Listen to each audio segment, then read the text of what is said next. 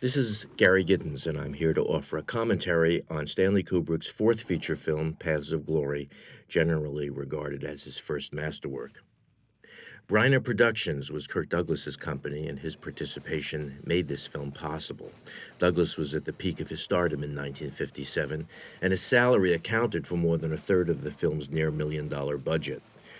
The company Kubrick formed with James B. Harris also gets a production credit, but Douglas's involvement obliged Kubrick to direct other films for him, an obligation that Douglas forgave after their second, more contentious collaboration on Spartacus.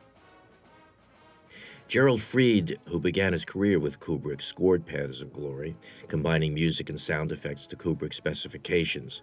Both men born in 1928 and raised in the Bronx. We'll talk more about him later. But note here that behind the opening credits, he offers a strange brass-laden arrangement of the Marseillaise, which was composed in 1792, months before the Republic was decreed. 3 years later, it became the French national anthem. However, this arrangement is not what the Republicans had in mind. It is slightly distorted and almost drowned out by the ominously over-recorded snare drum. During the closing credits, Fried uses a similar mirror image arrangement of a German song of roughly the same vintage, The Faithful Hussar, an ingenious symmetry, one of many that gives this film an Aristotelian perfection. We begin with a brief narration read by Peter Capell, who will appear in the role of chief judge in the court-martial. He reads only about 40 words, but provides the aura of a documentary. Kubrick also used narration in The Killing, and a lot of war films did, going back to Casablanca 15 years earlier. This long shot distances the French army, almost suggesting toy soldiers, dwarfed by the magnificent palatial architecture of Schlesheim Castle, which was also used in the World War II film by Anatole Litvak, Decision Before Dawn, and Alan Rene's Last Year at Marienbad. A car has arrived, delivering General Brulard, played by Adolphe Menjou. This interior was filmed at Bavaria's Gesellgesteig Studios. We are now in the improbably luxurious home office of General Moreau. Brulard flatters him about the artwork and the carpet, which covers a small portion of the parquet floor made up of squares with a cross in each square, as we'll see, perhaps a symbolic indication of the double-crossing gamesmanship that is at the heart of this film, but significantly not of the novel. In the Humphrey Cobb novel, Moreau, played by George Macready, is more pointedly named General Assalant, and the Brulard character is not named at all, though he is clearly based on General Joseph Joffre, the 64-year-old commander-in-chief of the French army, who was relieved of his command after the butchery at Verdun and the Somme in late 1916. Macready, as we saw, walks with the ramrod posture of a ramrod officer, and in the three-shot, we saw for the first time that rather magnificent scar on his right cheek. There it is. In context of the film, we assume it to be the cherished souvenir of a duel. In truth, Macready got it in a car accident, and it doomed him to either corrective makeup or parts of pernicious villainy, none more impressive than his unforgettable work here. Born in Rhode Island, Macready had a prolific Broadway career in the 1930s, playing Shakespeare and drawing room dramas. And he was in his mid-40s when he came to Hollywood, playing an improbable nice guy in the flag-waving review Follow the Boys.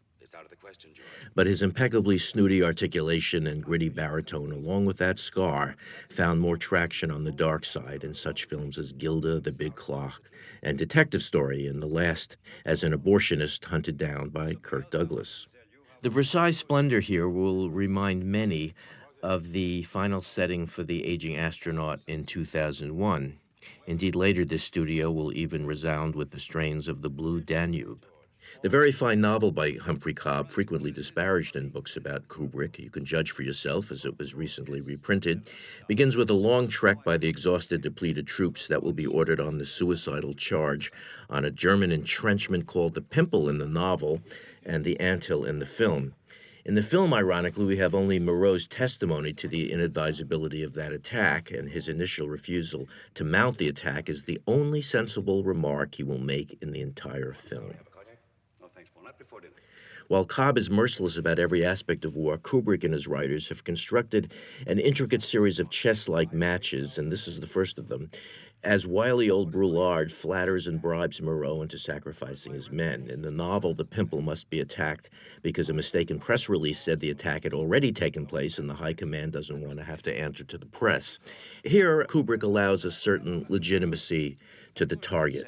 Born in Pittsburgh and a veteran of World War I, Adolphe Menjou was 67 when Paths of Glory was made. He was one of the screen's great actors. Famously understated in the silent era, he was outstanding as the wealthy cat in Chaplin's A Woman of Paris. In the sound era, he became a fast-talking comedian and reliable character actor in such well-remembered films as The Front Page, The Milky Way, A Star is Born, Roxy Hart, and State of the Union. Yet Manjou was also a fuming, militant right-winger who eagerly appeared before the House Un-American Activities Committee, suggesting that commies should be shot down in the streets. He had a sense of humor, though. Asked how he could work with left-wing filmmakers, he once said, "Because I'm a whore." A vain dandy known for his hand-tailored suits, he was robbed of his wardrobe while shooting Paths of Glory. And now we're going to cut directly to the anthill. This is one of the defining stylistic ideas in the film, these abrupt cuts instead of dissolves and slow fades to black, although there were a few of those. Here we see the expendable men. The first of two remarkable tracking shots within the trenches, something that had never been done before as Moreau reviews the men. Notice his chipper, almost phase salute. Ready to kill more Germans? Yes, sir. The sequence is about 2.5 minutes long and is central to the dramatic precision of the script as he passes four major characters, including the three men he will eventually put before a firing squad, asking ludicrous questions of them, ready to kill more Germans. The first that we saw was Tim Carey, legendarily defiant character actor, tall, hovering, haunted, politely responding to the idiotic questions. And here is Ralph Meeker as Paris. And notice at center screen in the rear is Wayne Morris as the cowardly, vengeful Roger, Lieutenant Roger, who will play an important role in a subplot involving Paris. Carry on. Ralph Meeker came across the Paths of Glory script at a friend's house, made an appointment with Kubrick to read the part of Paris, and got the job immediately. He was born in Minneapolis in 1920. Never quite achieved the leading man status expected of him. He became famous by replacing Marlon Brando in the original Broadway production of Streetcar Named Desire. Yet by 1957, despite memorable performances in such films as Glory Alley, The Naked Spur, and most memorably Kiss Me Deadly as the snarlingest Mike Hammer of all time, he was doing more TV than cinema. He never lacked for work, yet he really got roles worthy of him and pretty much left the business by the time he was 60. In this scene, which stops just before the third man who's going to be executed, Joe Turkel, he instead questions an obviously shell-shocked soldier played by Fred Bell. Shell-shocked. I beg your pardon, Sergeant. There is no such thing as shell-shock. And this gives Kubrick the chance to stage a famous incident from World War II, General George Patton's slapdown. The American Army was notoriously oblivious to battle fatigue, and it suppressed John Huston's documentary on the subject, Let There Be Light, much as France would suppress Paths of Glory for 20 years. Throughout this scene, Richard Anderson's Saint-Aubin salves Moreau's ego, setting the stage for his particularly nasty turn as the prosecutor in the court-martial. And now, nearly 9 minutes into the film, we are about to encounter the star, Kirk Douglas, as Colonel Dax, a character unlike any in the novel. There is a Dax in the novel, but he isn't a lawyer. He doesn't defend the men. He does know right from wrong, but is willing to keep it to himself. The movie Dax is actually a composite character drawn from several figures in the novel, plus some Hollywood leading man conventions. This, after all, is a Kirk Douglas movie. There must be a social conscience, and there must be a scene with Douglas's shirt off. He actually had that written into his contracts, one scene with a bare chest. Always a pleasure to see you, Colonel. As Moreau boasts of his constant activity and courage, Dax tries to look interested What you have here? Reserve comment on the neatness, sir, but it is little. and makes a joke that isn't appreciated. He is clearly, however, a professional soldier, an important point in this film's outlook. Keep on the move. During one take of this scene, Douglas stood up too quickly and banged his head, nearly knocking himself out. They must have restaged that because we don't really see a moment like that. Fight a war from behind a desk. Douglas, at age 40, was one of the last great stars of the studio system. Born in New York into an impoverished family, he struggled on Broadway, but made his mark in Hollywood in 1946 as the last thing you'd expect him to play, a pathetic milquetoast in The Strange Love of Martha Ivers. During the next decade, he became the anti-Brando, a highly emotional, occasionally tormented, often brutal, gritted teeth leading man whose aggressive style shunned the interiority of the method and yet held nothing back. Douglas, who defied the blacklist with Spartacus, was a hands-on producer who believed that the auteur was the man with the power, and that was him. Paths of Glory was a collaboration. Douglas not only made the film possible, but he kept Kubrick, who needed a hit, honest, refusing his suggestion of a happy ending, while guaranteeing by his very presence an ethical conscience that countered the utterly bleak outlook of the novel. He had already created a gallery of remarkable performances in Champion, Young Man with the Horn, Ace in the Hole, Detective Story, The Bad and the Beautiful, and Lust for Life, and Colonel Dax is one of his best performances.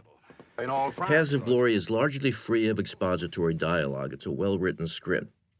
But here is an exception as Dax makes a pointless pun about impregnable and pregnant so that Moreau can inform us all of Dax's renown as the foremost criminal lawyer in all of France. like a bunch of... Oh, yes, very... Douglas is terrific in this scene, expressing his silent loathing at Saint-Aubin's comments about the herd instinct.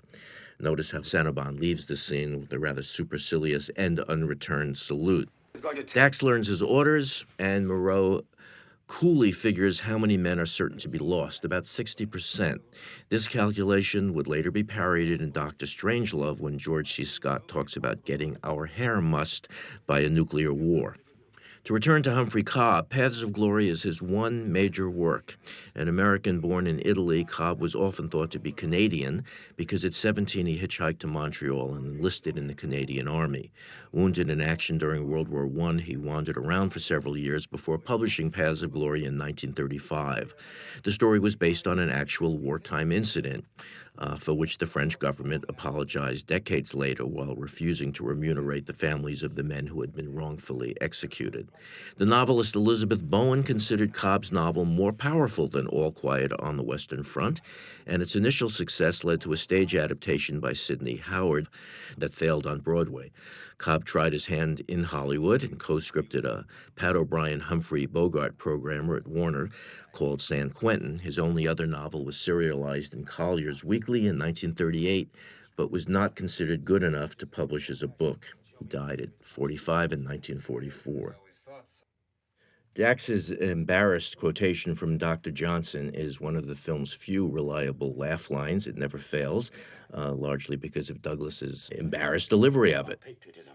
Tired. Moreau threatens to furlough him, but Dax is the good soldier, and it's important to note that he does vow at this point to take the anthill, making him as complicit as everyone else in the madness of this attack. Well, you're not going to have any say-so about it, Colonel. The good of my men. We're about to meet Roger, the duplicitous, cowardly, vengeful, and really most pathetic figure in the film. The subplot involving Roger and Paris directly mirrors the plot involving Moreau's crime in attempting, as we will see during the battle, to bomb his own men, to attack his own men, and the fact that he leaves a witness, much as Roger has a witness in Paris. This is probably the most impressive film work by Wayne Morris, who died at 45 in 1959. He had been a contract player at Warner Brothers for 15 years. He's probably best remembered as the prize fighter, managed by Edward G. Robinson in Kid Galahad, a film that was later remade with Elvis Presley in Wayne Morris's role, and not as effectively. Drunk, cowardly, as noted, Roger is asked to take two men on a reconnaissance mission, including his old school rival, Paris. This sequence is taken straight from the novel, but it has an important consequence unique to the film. This subplot might be described as war as a continuation of high school, which certainly connects to the notion of vanity in the poem that gave the novel and the film its title. It's an elegy written by Thomas Gray in 1750, and the relevant lines are, "The boast of heraldry, the pomp of power, and all that beauty, all that wealth e'er gave, awaits alike the inevitable hour. The paths of glory lead to the grave. In Cobb's description, this mission involves a sense of fear and dislocation that makes Roget's actions partly understandable. And it would probably be directed that way today, with a lot of fast cutting and confusion for the audience as well as the soldiers. Think of any number of the films that have been made in Iraq where there's so much cutting that it attempts to suggest that the soldiers on the ground don't know what's going on, and we don't quite know what's going on, when in fact, in Kubrick's direction, the soldier always knows at least what's in front of his nose. The clarity here is really quite extraordinary, and it's very different from the way Cobb handled it. This and the great battle sequence to come is a model of clarity involving precision, economy, minimal cutting, and an emotional and physical distancing that allows us to see all too clearly what's happening. Here, the cutting is between long shots where the three men crawl on their bellies, not unlike ants on a hill, and close ups timed to the spear percussion, including timpani, on Gerald Fried's soundtrack. Kubrick's clarity is particularly damning in that it underscores the hapless insanity of Roget's actions. A recent film that comes to mind is The Green Zone, directed by Paul Greengrass. I don't like that film, you may, but it's very similar to Paths of Glory in a lot of its intentions. But in all of the opening scenes, there is so much cutting to suggest a sense of dislocation that we don't know what's going on for a while. And I would argue that this is not necessarily what happens. The soldier at least knows what's in front of his nose, however terrified he is about what's coming on both sides. And to try to suggest otherwise through a lot of fancy cutting is simply confusion when we really want to know what is going on. Where are we? Where are the men in relationship to the enemy? And Kubrick never lets us down, and that's one of the reasons why the shot coming up of the actual battle is still, after more than 50 years, one of the most astounding shots ever made in a war film. The problem in this reconnaissance mission begins when Roget splits up the patrol in violation of Army protocol, an instance of an inept officer's power countermanding common sense and leading to chaos, and a microcosm of the horror to come in the battle. Roget removes a hand grenade from his belt. We're not quite sure why. But once that hand grenade is on the rim, Kubrick makes it the forefront of the picture. It's one of his harbingers of something to come, the old line about the rifle on the wall at the beginning of a story must, before the end of the story, go off. And that hand grenade is going to go off.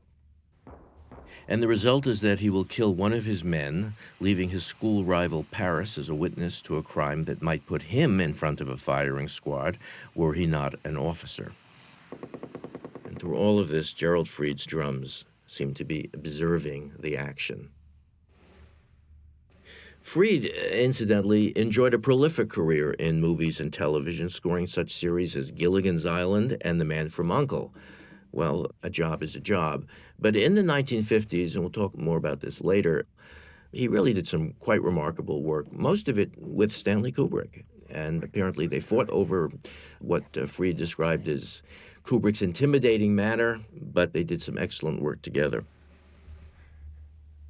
If we wait any longer, they'll get us too. Unlike the World War I film to which Paths of Glory is most frequently compared, All Quiet on the Western Front, there's not a lot of gore in this movie.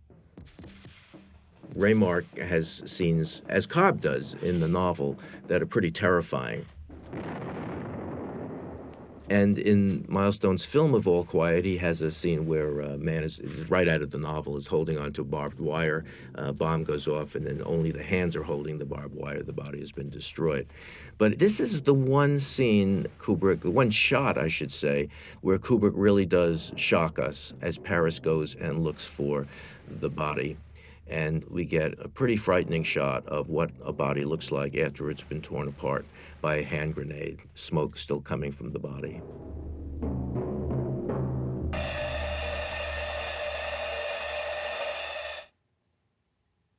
So Roger is back in his hole writing a report.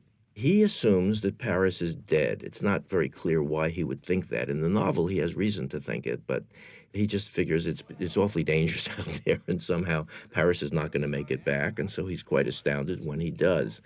And Paris instantly begins assaulting him verbally. We're a totally agreement with him. We've seen what Roger has done, and we've seen what Roger is. But it's in the nature of military command, and that's what this movie is partly about. It's about these manipulations of power and class, and not necessarily just social class, because the very fact that Paris and Roger went to high school together tells us that outside of the army, they're probably of the same class. But the stripe that Roger gets puts him into a relatively invulnerable position in terms of the high command. So, with every assault that Paris mounts against him, however just, he is really digging his own grave, something he can't possibly know. Endangering the life. The great line here is when Roger says, "Whose word do you think they're going to believe or accept?" Which is really the issue. Are they going to accept? Would they prefer to accept the word of an enlisted man or of a brother officer? Bring charges against an officer. Right now, we have a subtle echo of the dance that we've already seen between Generals Moreau and Brulard. There's a moment when Morris actually puts his hand on Paris, attempting a dance of soldierly compromise, but he quickly withdraws it in response to Paris's evident contempt. And there's that very, very subtle look that he has to give. Doesn't take anything more than that. Oh, good morning, Colonel. At ease, man. I've been waiting for your report, Lieutenant. And now Dax comes in and is not going to learn anything. For some reason, Dax doesn't seem to be aware of the kind of man Roger is yet. Go get some sleep. And this very gratuitous compliment Wayne Morris delivers so well with that half smile is very similar to a scene we're going to see much later when the witness against Moreau's actions, the artilleryman Rousseau, is similarly dismissed with an insult, but nevertheless the idea is to get rid of him while there's somebody even higher in command present. Artillery starts at 0515. And here Dax issues the orders. We haven't really gotten the sense, other than in Moreau's opening refusal to mount the campaign, of how depleted this group of men is. The novel makes it very clear that they've just come back from the front, and they're expecting at least a couple of days, and they don't get it. And not only don't they get it, but they're ordered into the maw of hell here, an objective that nobody's been able to take. This is very much one of the themes that runs through the history of the First World War. Men on both sides battling for days, weeks, months over a plot of ground, and tens of thousands of lives being lost just to move forward inches. We also are going to hear Joe Turkel's first really important moment. It's his peroration about the fear of death versus the fear of pain, a speech that's taken directly from the novel. Joe Turkel was born in Brooklyn. He was not quite 30 when Paths of Glory was filmed. He had done bits in dozens of films, frequently uncredited, since the late 1940s, but Kubrick liked him and used him in 3 pictures, The Killing, along with Tim Carey, Paths of Glory, and later, and perhaps most memorably, in The Shining as the phantom bartender Lloyd, who is so eager to give Jack Nicholson his first drink. The other soldier sort of just listens, and then he delivers the line that closes off this scene, "Nobody wants to die." And as he says it, we have one of the film's very few fades to black. And then a shot of the anthill once again through the binoculars, which means that General Moreau is back, because the binoculars are the only way he's ever going to know the anthill. Moreau is safely ensconced with his admiring aide, played by Richard Anderson, and his cognac. And notice how Saint-Aubin refuses to drink until the general has imbibed. He never stops flattering the general. To France. This is a memorable shock edit now, right here, to the thrilling tracking shot, really a companion to Moreau's earlier walk through the trenches. But this time, the camera initially moves forward at a fairly brisk tempo as the men step out of the way. A reverse shot shows that we have been seeing Dax's point of view as the camera retreats before him. When Moreau walked through, he was the only man ducking, as though he were afraid to get dirt on his uniform. Everybody else rather conspicuously stood up straight. This film is often described as an anti-war film. I agree with Alexander Walker, who co-authored the excellent Stanley Kubrick director, that it is no such thing. The novel is relentlessly anti-war, in the tradition of Remarque's All Quiet on the Western Front. But this film is about power, class, manipulation, and the absurdity of war is a continuation of those civilian instincts. Most of the few genuinely anti-war American films concerned World War I and were made before 1935, including The Big Parade, Four Sons, and Louis Milestone's film of All Quiet on the Western Front. But films made about the First World War after World War II, like Lafayette Escadrille or Lawrence of Arabia, were more likely to take a more cautious approach, focusing on daring do, personal tribulations, and the fundamental absurdity of war without demonstrating the total outrage of Humphrey Cobb's novel. Now he's about to issue the command, and before he does, he takes out his pistol and his whistle and counts down for the attack, which is this astonishing sequence of nearly 7 minutes. If you freeze the frame right here, as Dax climbed out of the trench, stooped over with his whistle, arm raised to lead the charge, you have a moment taken from the novel concerning the courageous Colonel Carpentier, who is one of the characters that make up the Dax composite. But this is how Humphrey Cobb wrote it. Carpentier climbed onto the smoking parapet, shouting and waving to the men to follow. He stood there, waving and shouting, an heroic-looking figure fit for any recruiting poster. He did not feel heroic, though. All he felt was the blister on his heel and the intoxication of the vibration all around him. Men started to scramble over the parapet, slipping, clawing, panting. Carpentier turned to lead the way. The next instant, his decapitated body fell into his own trench. Now, that's the kind of moment that occurs several times in Remarque's All Quiet on the Western Front, and that Milestone recreated in his film version. As I noted, Kubrick avoids that kind of gore and decapitation. But the image of Dax looking heroic there, fit for any recruiting poster, did in fact become the poster that advertised Paths of Glory on its initial run in 1957. So here we have this amazing shot, the most amazing shot in the film, an assault moving constantly from the right to the left, one camera basically, the ants crawling out of their hole and towards the no man's land before the unobtainable objective. And again, we have Kubrick's extraordinary sense of clarity and objectivity, achieved for the most part with a one tracking shot that rejects the subjectivity of war, the horror, the fear, in favor of the cold fact of men used as cannon fodder, anonymous and doomed. The incredible noise of the bombardment is interspersed with the whistling of Dax. The camera pulls back, it then zooms in, so that we always know where Dax is in relation to the men. He is our point orally and visually.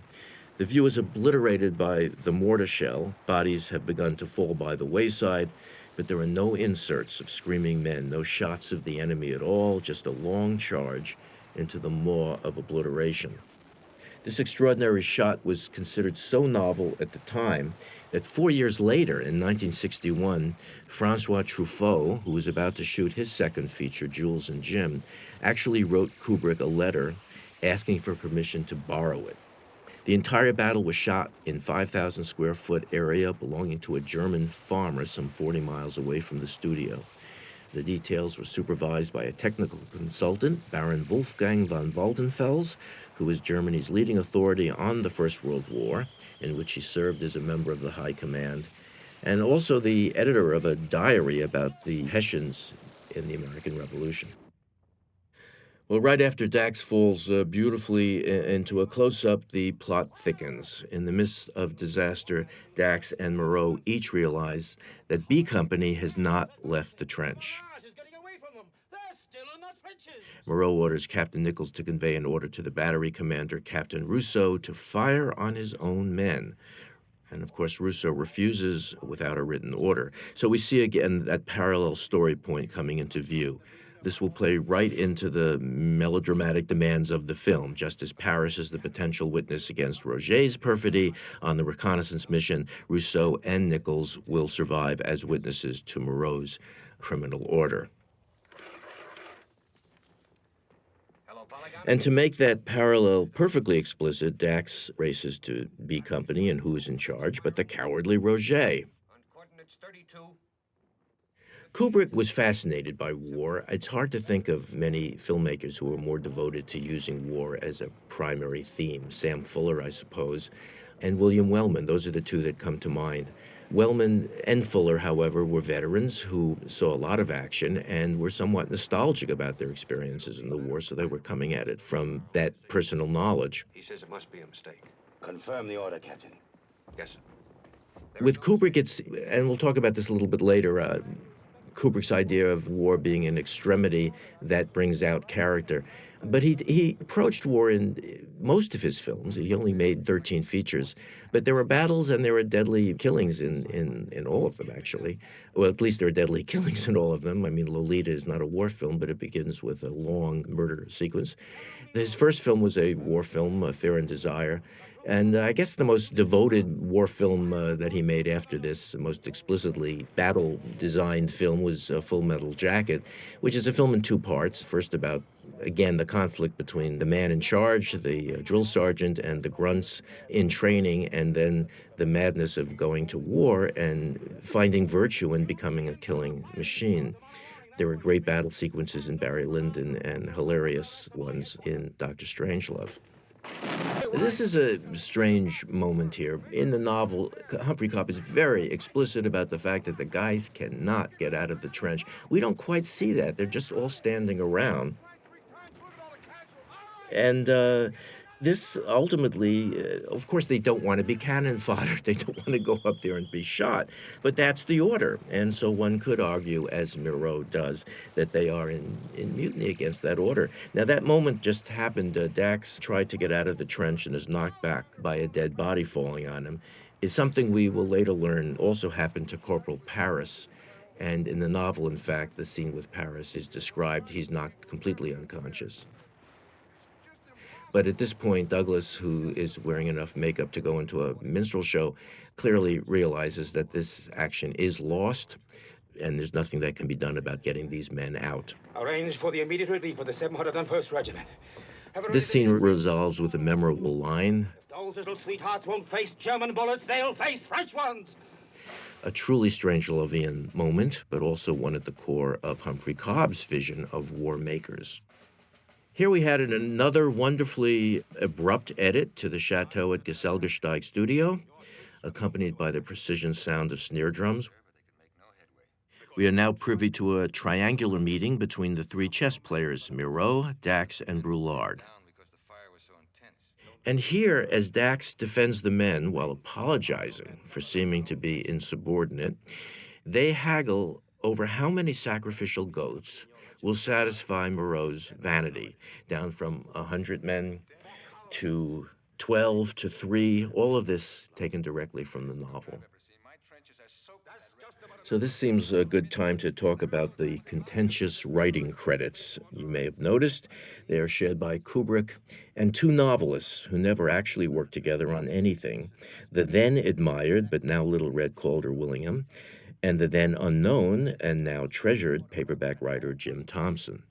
It was Kubrick's idea to option Humphrey Cobb's novel, which he had read as a boy in his father's office. He began writing the script when he briefly expected to work at MGM with Jim Thompson, who had collaborated on The Killing and been cheated by Kubrick of his rightful credit. Thompson was listed not as co-writer of The Killing, but as the contributor of dialogue, something the Writers Guild would not allow today. At the same time, Kubrick had been working on another aborted project with Calder Willingham. At some point, he gave the script worked up with Thompson to Willingham. In his splendid biography of Jim Thompson, Robert Polito convincingly argues that Thompson contributed significantly to the final film, but in lieu of an interview with Willingham, he received an astonishing letter that, if nothing else, proves that his ego was a match for Kubrick's. Willingham insisted that the film, and I'm quoting here, was 99% my own work, a lot of it done right there on a typewriter at the studio, that would be Gesellgesteig.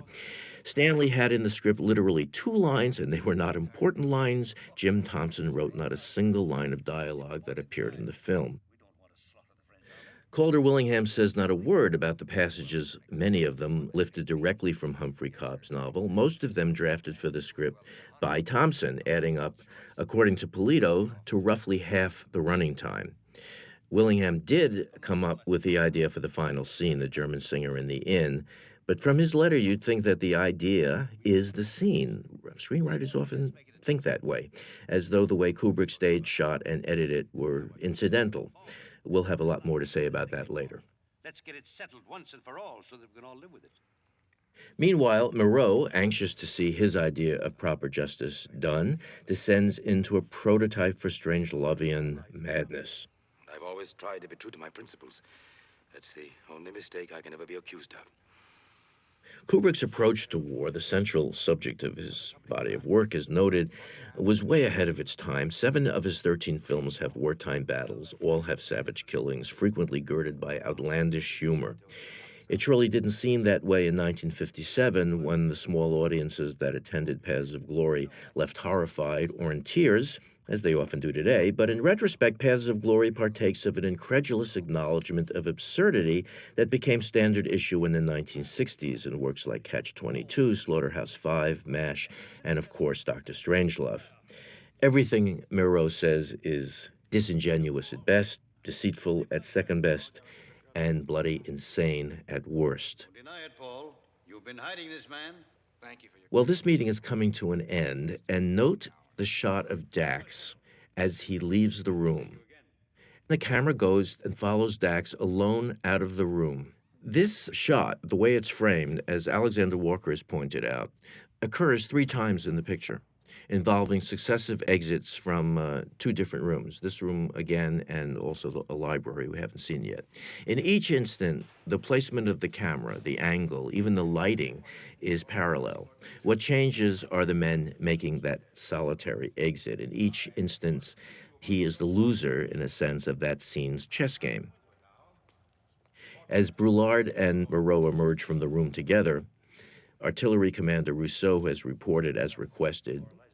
Moreau bluffs his way through that encounter, but Brulard suggests a court of inquiry for Rousseau, and Moreau hastily recoils. This is another foreshadowing. There will be no avoiding an inquiry. Note that Brulard has no intention of attending the court-martial and that he deliberately tweaks Moreau by praising Dax. On the staircase, Moreau threatens to ruin Dax, but he backs down when Dax asks if he is issuing a formal order for him to desist from defending the men. I love this camera shot, incidentally, following them up the stairs and taking in all 3 of those sources of lighting right behind them and forth to the side. This is a hierarchy, and Dax answers to Moreau, and Moreau answers to Brulard, who, after all, is the one man who can get him the promotion that he was so willing to sacrifice his men to achieve. At this point, Dax has no alternative but to order each of the 3 commanders to choose a man to be executed. Note that as he goes to his quarters, he's right next to that inn. In the novel, the inn is mentioned but plays no real part in the plot. Effort on the part of the 1st Battalion. In Cobb's novel, also, there are 4 commanders. Each of them is supposed to choose a man. 4 men are supposed to be executed. But one of the commanders simply refuses to go along with the order because none of his men are cowards, which is proof, at least in the novel, that resistance is at least possible. And though the script doesn't dramatize the scenes in which the men are chosen, we later discover that, as in the novel, one is chosen as a social misfit, that would be the Tim Carey character, another by lottery, the Joe Turkel character, and Paris, Ralph Meeker, as an act of revenge and self-preservation by Roget. That story has nothing to do with the charges you're being Kubrick gave much thought to war as a dramatic contrivance. In a 1959 interview with Colin Young, he noted, and I'm quoting, "One of the attractions of a war or crime story is that it provides an almost unique opportunity to contrast an individual of our contemporary society with a solid framework of accepted value, which the audience becomes fully aware of and which can be used as a counterpoint to a human individual emotional situation. Further, war acts as a kind of hothouse for forced, quick breeding of attitudes and feeling. Attitudes crystallize and come out into the open." Kubrick's observation is a recognition of the power of genre and melodrama, cinematic standbys, which we will discuss as the film progresses, but Kubrick also is acknowledging the heightened emotional responses that audiences have to the hothouse nature of movies. He said, again, speaking of Paths of Glory, films deal with the emotions and reflect the fragmentation of experience. It is thus misleading to try to sum up the meaning of a film verbally. And this also acknowledges the fact that we see a movie, usually in a sitting in a theater. It's 90 minutes. It's like a punch to the solar plexus compared to reading a novel, which can take days or even weeks.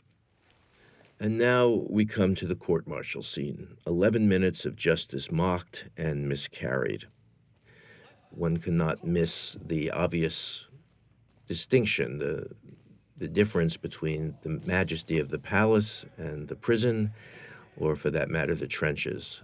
And again, the incredible clarity, the order that Kubrick brings to the scene. He gives us a long shot to show where every single person is positioned, including Moreau lying there on this upholstered sofa. Peter Capell, who opened the film with his anonymous narration, stands up there. He is superb here as the chief judge, refusing to waste time by reading the charges and, as you'll see, failing to see why any extenuating testimony should be admitted. Therefore, dispense with unnecessary formalities. He is so reasonable and bored and corrupt in that sort of obliviously whiny voice. It's a wonderful performance, though you'd never guess it from his line readings. Capell was German. He spent several years in Hollywood in the 1950s working on American television, but most of his work was on German TV. He died in 1986 in Munich, not far from where Paths of Glory was shot. There's no point in reading it. Well, the defense has a right to... The light glimmers through the ornately sculptured windows. All is in perfect order. The architectural clarity of Kubrick's shots, as usual, we always know where we are and where everyone else is, in keeping with the fastidiousness of the setting. And here is Timothy Carey as Private Farrell, a courageous soldier but a low-grade criminal. In the novel, he's chosen over his utterly degenerate Confederate Meyer, because Meyer is a Jew, and they don't want to go through that Dreyfus business all over again. Indeed, Farrell's commander thinks he's being very clever by not singling out the Jew. When they show the floor, you can't miss the chessboard parquet. The film's chief consultant, Baron von Waldenfels, walked off the set during this scene in a snit because of the way Anderson's major walks around when he's questioning. According to von Waldenfels, the prosecutor should have been standing in one place, never moving. Kubrick thought that would be pretty dull, and so he sided with Anderson, and Waldenfels left and said, "Call me when you're finished shooting this scene." Tim Carey was born in Brooklyn and had just turned 28 when he shot Paths of Glory. He was born to play psychotics. He had a fabled self-destructive streak to the point where he seemed to relish being fired by directors who were intimidated by his improvisational prowess. His ability in that area will become sublimely evident as he is marched to his death. Carey assassinated a horse in Kubrick's The Killing. He sprayed beer on an unsuspecting Marlon Brando in The Wild One, and he tossed James Dean on his ass in East of Eden. He loved working with Kubrick and John Cassavetes, who admired improvisation, who insisted on improvisation, but refused to appear in the first two Godfather films. In the 1960s, he wrote, directed, and starred in The World's Greatest Sinner, about a rock and roll evangelist. But he made his living scaring people in dozens of television shows. Richard Anderson, who is so wonderfully vile as the prosecutor, was also a prolific character actor.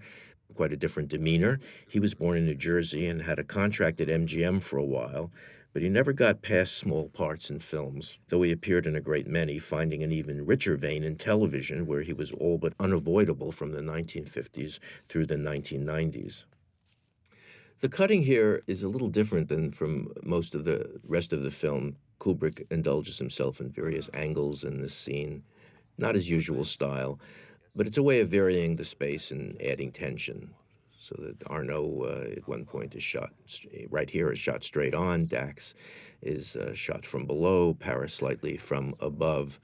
This kind of fastidious cutting, whether it's done in terms of whether the camera is looking up and down or the way the shots are framed, whether he uses long shots or close-ups, the whole style of Kubrick has a extraordinary purposefulness to it, which a lot of critics over the years have dismissed as being cold and calculating and somehow inhumane. I fail to understand that perspective.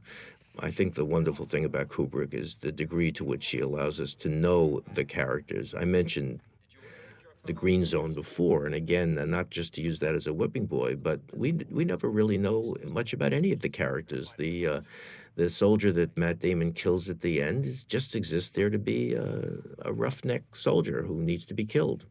But we do get to know, it's not that the script gives us backstories on all these people. We don't know anything about Dax other than the fact that he's an attorney in private life. We don't know if he's married. We don't know if he has children.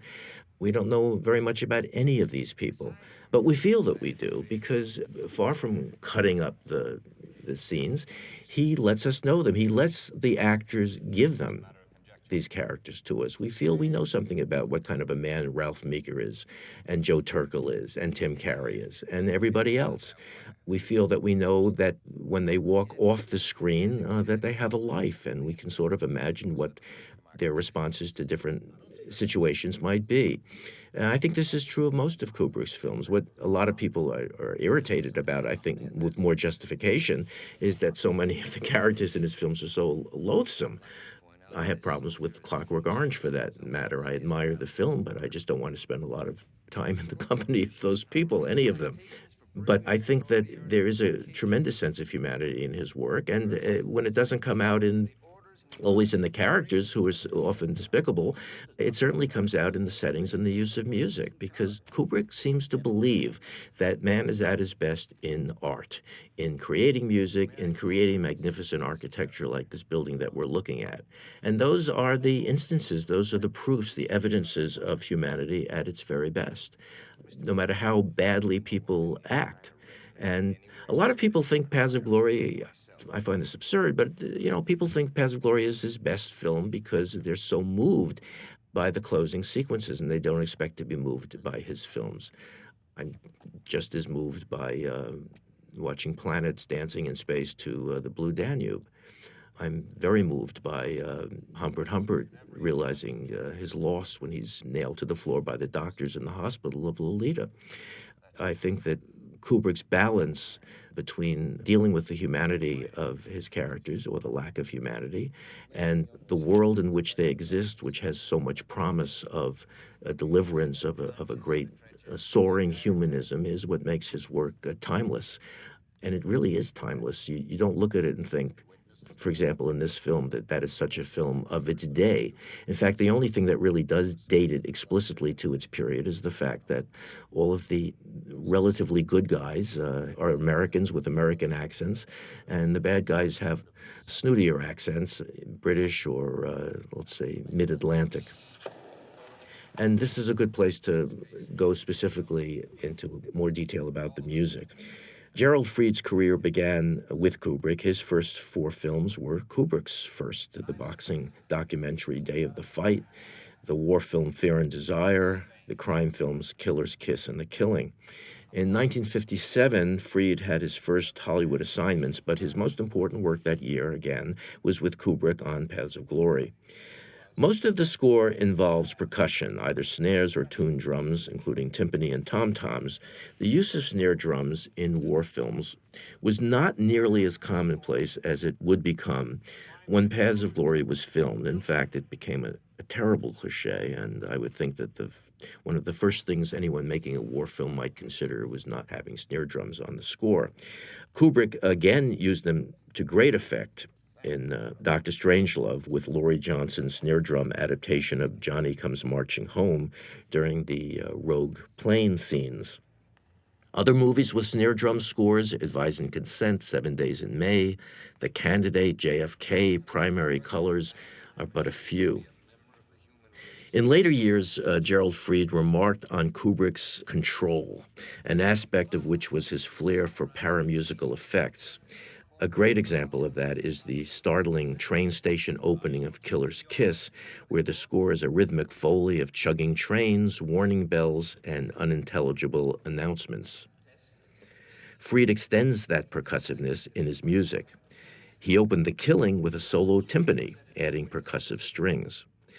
But it's with the final scene in Paths of Glory that Kubrick broke with the customary approach of using music as descriptive or invisible backing, as that captive German singer reduces French soldiers and generations of filmgoers to tears. Before that episode, Fried's score, his last for Kubrick, is astutely measured. After it, Kubrick would make an art of using diegetic music, that is, music which stems from the on-screen action, either because a band is seen playing or a character is listening to a radio. Court-martial is such a state. Dax is in moral high dudgeon throughout this scene, and here he pivots towards the camera for a conventional star turn, pure Hollywood. Not Kubrick's best moment, I think, but it's very well done. We can only speculate as to whether this kind of shot was about at Douglas's command or simply Kubrick showing that he had mastered the Hollywood style of starstruck filmmaking. I like the guy sitting down in the middle there, doesn't know what to think. To the guard room. The hearing is closed. The court will now retire to deliberate. Here we have another fade to black as the court-martial ends, and we fade up to an almost unrecognizable Bert Fried, yet another ubiquitous presence on television, as Sergeant Boulanger, brusquely giving instructions to the firing squad, walking up and down the line. I've been put in charge and made personally responsible for any lack I of think order. this is a good example of Kubrick's gifts as a photojournalist coming to his aid as a filmmaker in the choice of the setting, the bombed-out house in the back, the trees in the center and the right. There's so many shots here that just are like great still photographs brought to life, where it isn't just the activity in the foreground that interests us, but the setting in which we see them. And this cut is another example, the two guards marching against those lights. Where do those lights come from? We don't know what the source is, but what an image that is. And now a quick cut to the guardhouse as General Moreau's duck dinners are delivered without utensils, as we will soon learn. They don't want any of the prisoners to fork themselves to death. This shot is a prize example of Kubrick's economy, a kind of shooting that was not that uncommon in the 1950s. A single camera move that lasts 85 seconds. It begins as the food was delivered. Then the camera pulls back as Farrell digs in, and all three men are situated in the shot by what appears to be the natural lighting coming from the window in the rear, although I'm sure it's somewhat more controlled than that, as suggested by the reflections off those what appear to be salt and pepper shakers. This speech that's coming up, in which Paris meditates about his mortality versus that of a cockroach, is taken directly from the novel, but in the novel it simply fades into the next scene with no wind-up. Here the script improves on it immeasurably with one of the best remembered lines in the film, Farrell pounding the roach and saying, "Now you have the edge on him," which is another reliable laugh line, one of the few in the film. According to film legend, this sequence required 5 hours and 64 takes because the vegetarian Carrie couldn't bear to kill a roach. It was said that 18 duck dinners were brought, a dozen roaches killed, and Ralph Meeker, a non-smoker, forced to puff his way through 11 packs of cigarettes. This all sounds like publicity machine malarkey since the roach is killed off-screen. Still, could the gesture and the line be done any more perfectly than Carrie does? And here, another rare dissolve to the door, introducing Father Dupre. Is there any news? If some of the actors seemed born to their roles, including Douglas, Monjou, McReady, and Carey. Others were cast against type, including Wayne Morris and Richard Anderson. But I think the strangest casting in the film has to be Emile Meyer as Father Dupree. The New Orleans-born Meyer, with his gravel pit of a voice and low-born pronunciations, was an omnipresent ruffian or tough cop in 1950s and 1960s movies and TV. He tried to kill Shane. He beat the crap out of Sidney Falco in Sweet Smell of Success. He practically drooled sadistic sarcasm in most of his characterizations. So we may speculate if Kubrick cast him because the part of the priest is simply hopeless. In a film that tries to skirt cliché, Father Dupree is all cliché. His every other line begins, "My son," and Kubrick shoots him actually taking confession in a ray of light right out of Cecil B. DeMille. Meyer's unpolished style, good actor though he is, at least gives the character a little muscle. As it turns out, he'll need it. Private Arnaud is about to sucker punch him after his freakout, and Paris will send Arnaud flying across the room. Then the medic will have to save him for the execution, one of the ironies that runs throughout this last third of the film. When Father Dupree gets manhandled by Private Farrell on the death walk, there'll be no stuntman to help him out.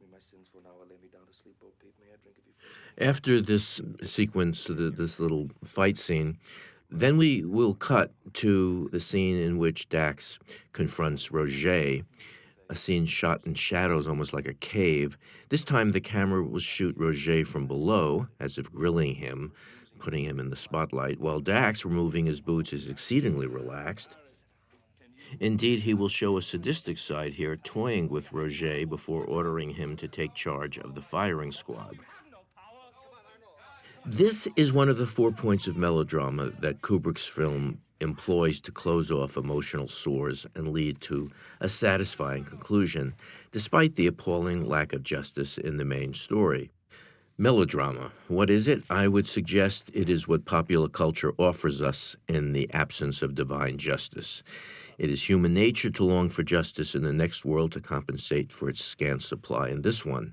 All religions, pagan and monotheistic, have built-in guarantees that the bad guys will get theirs, burning in hell, and that the meek shall inherit the earth, virgins, or wings. Melodrama builds on that guarantee, promising us that the car chase will end well, the villain will pay for his crimes, the damsel will be relieved from distress, and the hero rewarded for his courage. Melodrama is derided in serious art as a sinkhole of cliches that undermine all attempts at depicting reality. But movies are different. From its earliest days, great filmmakers like D.W. Griffith and Charlie Chaplin recognized that melodrama and genre could be fine-tuned into a serious art. For one example, consider Griffith's Way Down East, a madly riveting film based on a play that was faded and ridiculous even then. Kubrick actually considered imposing a happy ending because he needed a hit and wanted money. He backed down, recognizing that while a novel can end without hope or succor, a commercial film cannot. Humphrey Cobb's novel is remorseless in its criticism of war and military logic. A 90-minute film requires some degree of emotional resolution. This was a challenge for a film that ends with the execution of 3 innocent men and critiques military absolutism to a degree unparalleled in cinema, especially at a time when war films celebrated military leaders or forgave them, as in the Caine Mutiny, when we're told that we ought to honor Captain Queeg despite the evidence of 10 reels and our own eyes. Kubrick's film goes about this with 4 additions to Cobb's story, each a melodramatic finish to a plot point suggested but left hanging in the novel, begging for some kind of justice. The 3rd and 4th points come at the very end, in Dax's venting of spleen against Brulard, allowing Dax and us the semblance of a moral victory, and in The Faithful Hussar, allowing Dax and us a wallow in reflective mercy. But first, Roger is exposed to Dax as a coward, forced not only to confront his own perfidy, but also to administer the coup de grace, though unlike the novel, they will be administered off camera. Second, with perfect timing, as Roger is dismissed, a second and more important strain of justice is brought into focus with the appearance of Rousseau, the artilleryman who, in the hope of saving the three prisoners, will inadvertently destroy General Moreau. In the novel, Moreau succeeds, like Roger, in dispatching the witness against him by sending him to certain death at the front. And here we have another marvelous abrupt edit to the palace ball, the first of only two scenes in the entire film with women. In trying to drum up interest in the film among women, the film's publicity team encouraged articles about the gowns seen here. That's how desperate they were. No Kubrickian can fail to notice the diegetic use of Blue Danube, which during World War I and for half a century to follow inclined the world to think of Habsburg-era balls. After 2001: A Space Odyssey, one could no longer hear the piece without visualizing celestial globes in orbit. Brulard is summoned in a superb deep-focus tracking shot. As he excuses himself from his partner in the background, the foreground finds Moreau dancing with a much younger woman, oblivious to all else. Then the camera tracks back with Brulard until an abrupt cut to the library finds Dax pacing the floor. This absolutely spellbinding scene, lasting 4 minutes and change, begins with the usual social graces, including an apology for not inviting anyone of Dax's rank to the ball. Then Dax admits that it isn't a social call. This is a central scene in the film, dependent almost entirely on the way Douglas chooses to play it, though Manjou is especially inspired here. The general concedes that Dax's men must have acted bravely since so many of them died. When Dax affects the demeanor of an earnest student searching for enlightenment, the general responds with an ungainly mouthful of words justifying his decision. Why should the brass take the blame? Now, most scriptwriters, today certainly, and even then I think, would have cut Brulard's speech in half without losing a morsel of information. And most actors faced with that speech would have either asked for cuts or stretched it out with breath-saving punctuation. Not Manjou. The words trip off his tongue, sounding neither verbose nor practiced. It's a delicious piece of acting, and Kubrick must have been delighted to see it handled so adroitly. Meanwhile, Dax keeps drinking, playing the entire scene without urgency, despite the incredible urgency of the situation. In a few hours, 3 men will be executed, and Dax thinks he has the goods to stop it. But Kubrick, knowing a great moment when he sees it, times the whole sequence to climax at the shutting of the door. The precise timing on the part of the actors and the editor is everything here. The power of a slammed door is purely cinematic. As prose, it would be insignificant exposition. So, daringly, Dax almost allows Brulard, who has now taken umbrage at his last remark, to escape, casually dropping his bomb just as he politely opens the door for the general. If you heard that General Moreau ordered his own battery commander, Captain Rousseau, to open fire on his own positions And then makes the remark, slam the door, insert of a close-up of Brulard. And now their little dance begins as they walk back as a couple from the door, and Dax tells him the story with this oddly sing-song repetitiveness, again, as though they have all the time in the world. As Brulard examines the depositions, Dax practically struts. When Brulard mentions blackmail, Dax doesn't return to the demeanor of the earnest subordinate or even of the dedicated attorney. He simply makes a smarmy remark about Brulard's difficulty. This is a strange moment, and it justifies Brulard coming to the conclusion, as he will, that Dax is angling for a promotion, particularly as Dax reserves all his anger in an attack on Moreau. This scene will have an important follow-up.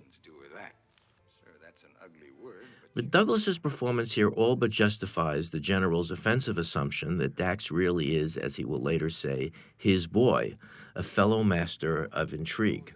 If he were functioning primarily in his role as an attorney, he could have been more convincing. He could have been even making a plea. He doesn't do that. He's just a little bit too officious and authoritative and confident that Brulard is going to have to change his mind. And of course, that's not going to happen.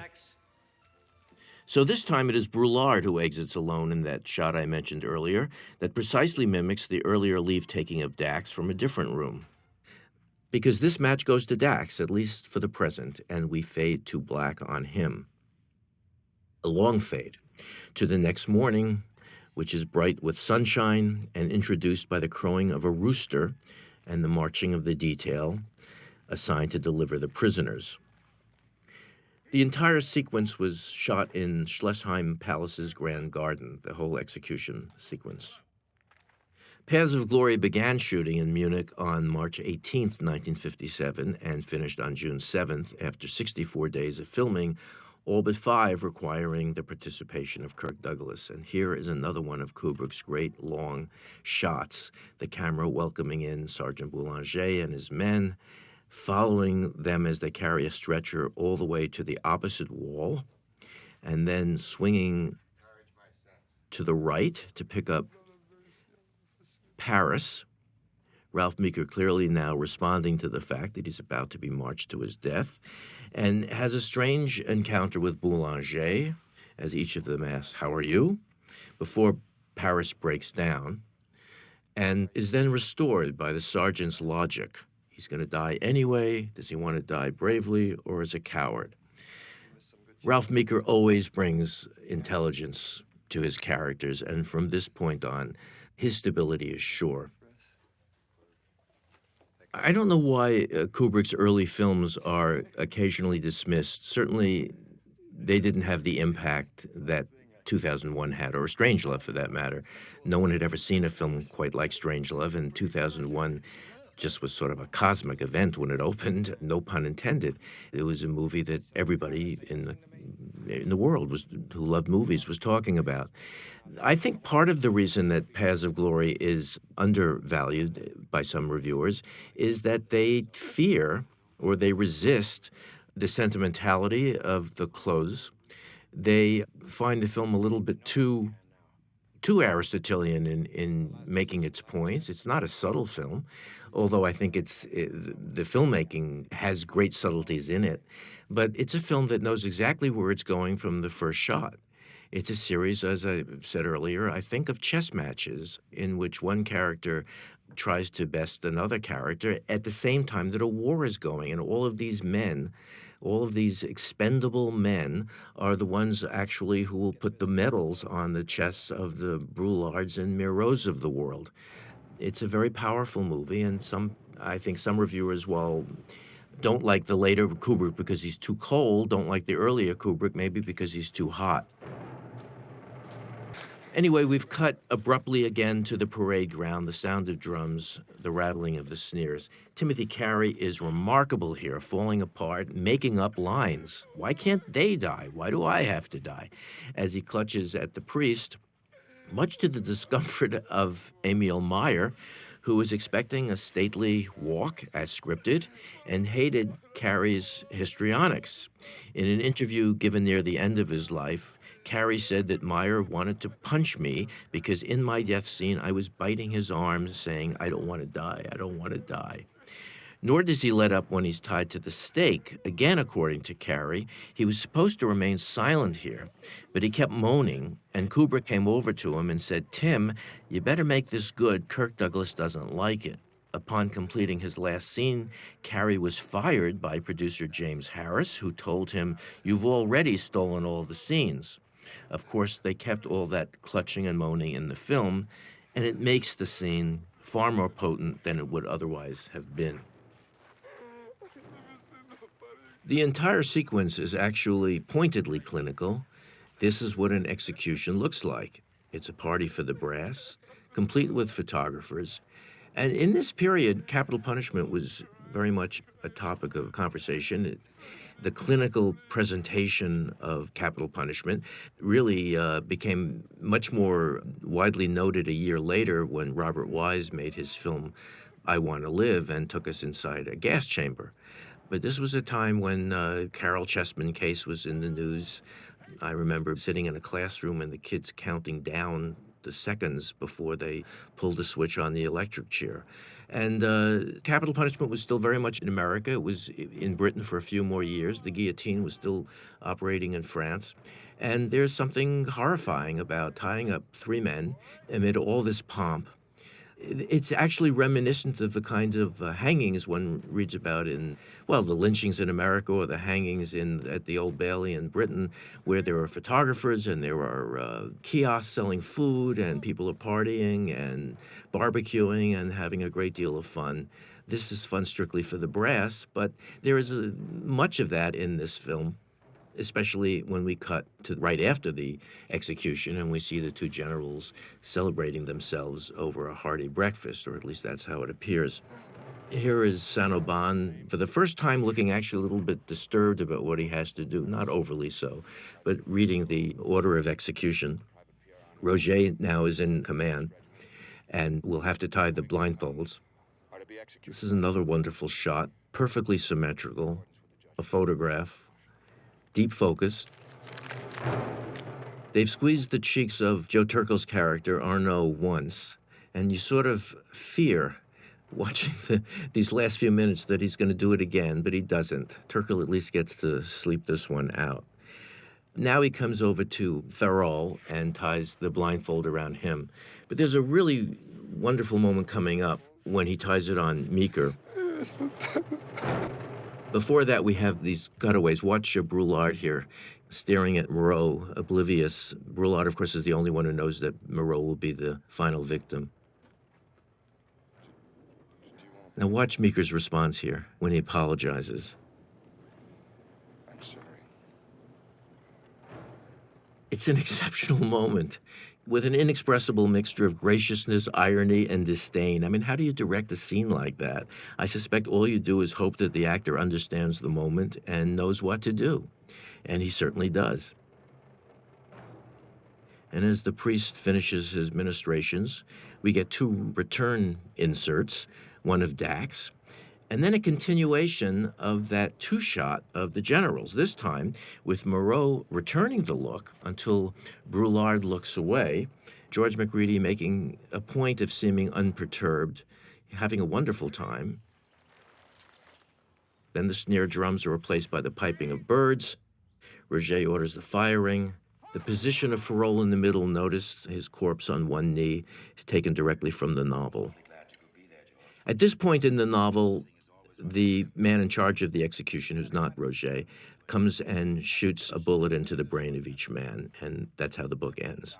But obviously, that's not how the film is going to end, because the film has to at least tie together a few points, these melodramatic points, if you will, that give us some sense of justice and hope after that moment. And I love the fact that Brulard pretends that he doesn't even know that he's invited Dax to this breakfast. So perfectly planned, and look how quickly he pulls out the shiv to put it in Moreau. Dax clearly is a little surprised. Macready, I don't think enough can be said about his performance here. He had to put up with so many bad parts in the latter part of his career, occasionally playing in Robin Hood programmers unrecognizable in blonde wigs, and in things like Alligator People and so forth. But he really was a memorable actor. Lenny Bruce used to do an impersonation of him that was quite good. And look at his responses here when he registers every moment. He registers either relief or shock or a momentary of distress, and then he's calm again. Inquiry. But it won't amount to much. Those things never do. The public forgets. Public? You've got to have the right to clear your name. You cannot allow such violent insinuations. And then he stands up and says this line that only Moreau, completely delusional, could say. You're making me the goat. The only completely innocent man in this whole affair. Looking at Dax with complete contempt. I've only one last thing to say to you, George. The man you stabbed in the back is a soldier. What will he do? Will he commit suicide? Will he stand for trial? Will he actually get past the inquiry? We don't know. But as soon as he leaves, Brulard calls him a fool. And he's history. And incidentally, that long walk that he took by himself was the third time that same shot was framed. This match definitely goes to Brulard. and General Moreau has to take the perp walk. Would you like General Miro's job? I remember the first time I saw this film, I guess it was in the early 60s, that moment when Moreau walks out of the room. I think it gave the whole audience was like, yes, it's melodrama in the purest sense. A bad guy gets his. The only question now is how it will play out between Manjou and Dax. And there's a humorous moment here, actually, when he says, he calls him my son, and he says, I'm not your son. And he says, well, I didn't mean a biological arrangement. But there's really nothing comical here. It's a strange scene. It contains perhaps Manjou's best work in the film, and Douglas's most bizarre. Manjou changes his emotional affect with virtually every line. You never know what he'll do next. But the script, I think, fails Dax, whose big moment is here to call Brulard a sadistic, degenerate old man, which is at the same time an overstatement and not nearly enough, practically sobbing as he finishes the line. This outburst beyond the pale of Army etiquette, even for an officer, but it shows Dax as a weaker man than Brulard thought. And instead of reprising the anger he displayed when Dax said, I'm not your boy, Brulard lightens up. He realizes he's dealing with an idealist, the village idiot, as he says, completely diffuses the situation, making the case for his own purported innocence.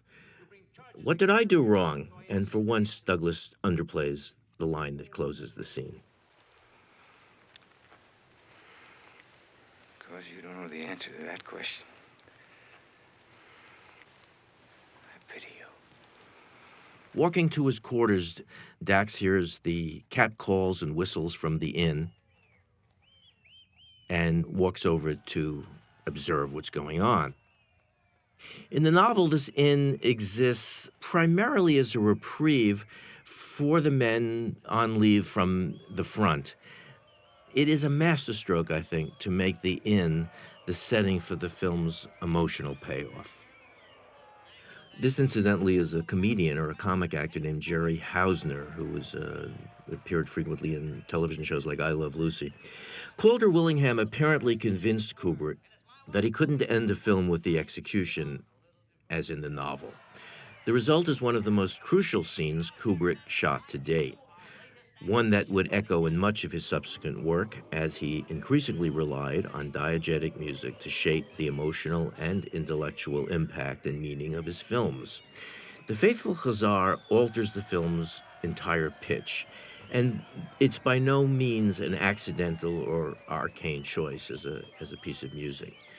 A 19th century ballad about a young cavalryman's enduring love for his woman, it is believed to have been composed in the 1820s, though there is some evidence that it may have been around 40 years before, perhaps with a different lyric. In the early years of the 20th century, it was revived in an adaptation by Heinrich Franzen and became a familiar nostalgic anthem of Weimar Germany. More relevantly, it had incredibly become an international hit in the months before Paths of Glory went before the cameras. Louis Armstrong encountered the Faithful Hussar during a European tour in December 1955, fell in love with the song, commissioned a special lyric, and performed it all over Europe, recording it in Milan, and then introducing it on the Ed Sullivan Show in 1956. And that was just the beginning. In late 1956, the English bandleader Ted Heath recorded an instrumental version that made the charts on both sides of the Atlantic.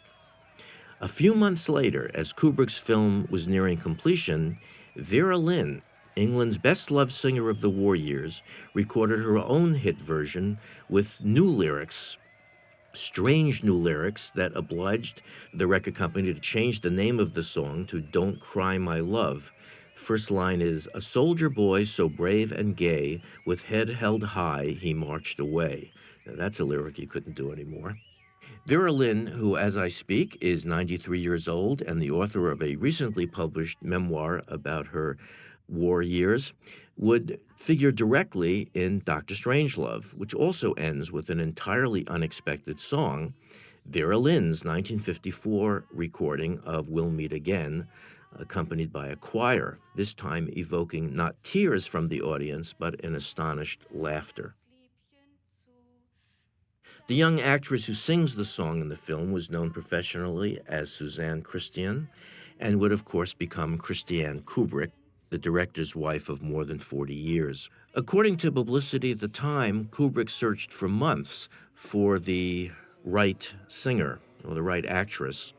This seems unlikely, given the film's schedule and the relatively late decision to shoot the scene at all. Much of the power in the scene stems from Christiane's sterling performance, soothing the savage breasts that had been riled by Jerry Hausner as the innkeeper. Kubrick assembled a remarkable retinue of men here. They're mostly German policemen with fake hair. More than 2,000 false beards and mustaches were prepared for this film. And they represent all generations, which was certainly true of that war, from old men to striplings. The editing, the tempo, the repetitions, how could it be done any better? 50 plus years later, this scene's energy is entirely undiminished and extraordinarily moving. Of course, there is something contagious about tears. Nothing makes an audience cry quicker than watching people cry on stage. Dax is clearly humanized by the experience. That's Kirk Douglas's humanized face. The men aren't monsters. There will be life after this godforsaken war, and then he is instantly notified that they are moving right back to the front, and we know that most of them won't return. Well, give the men a few minutes more, Sergeant. Yes, sir.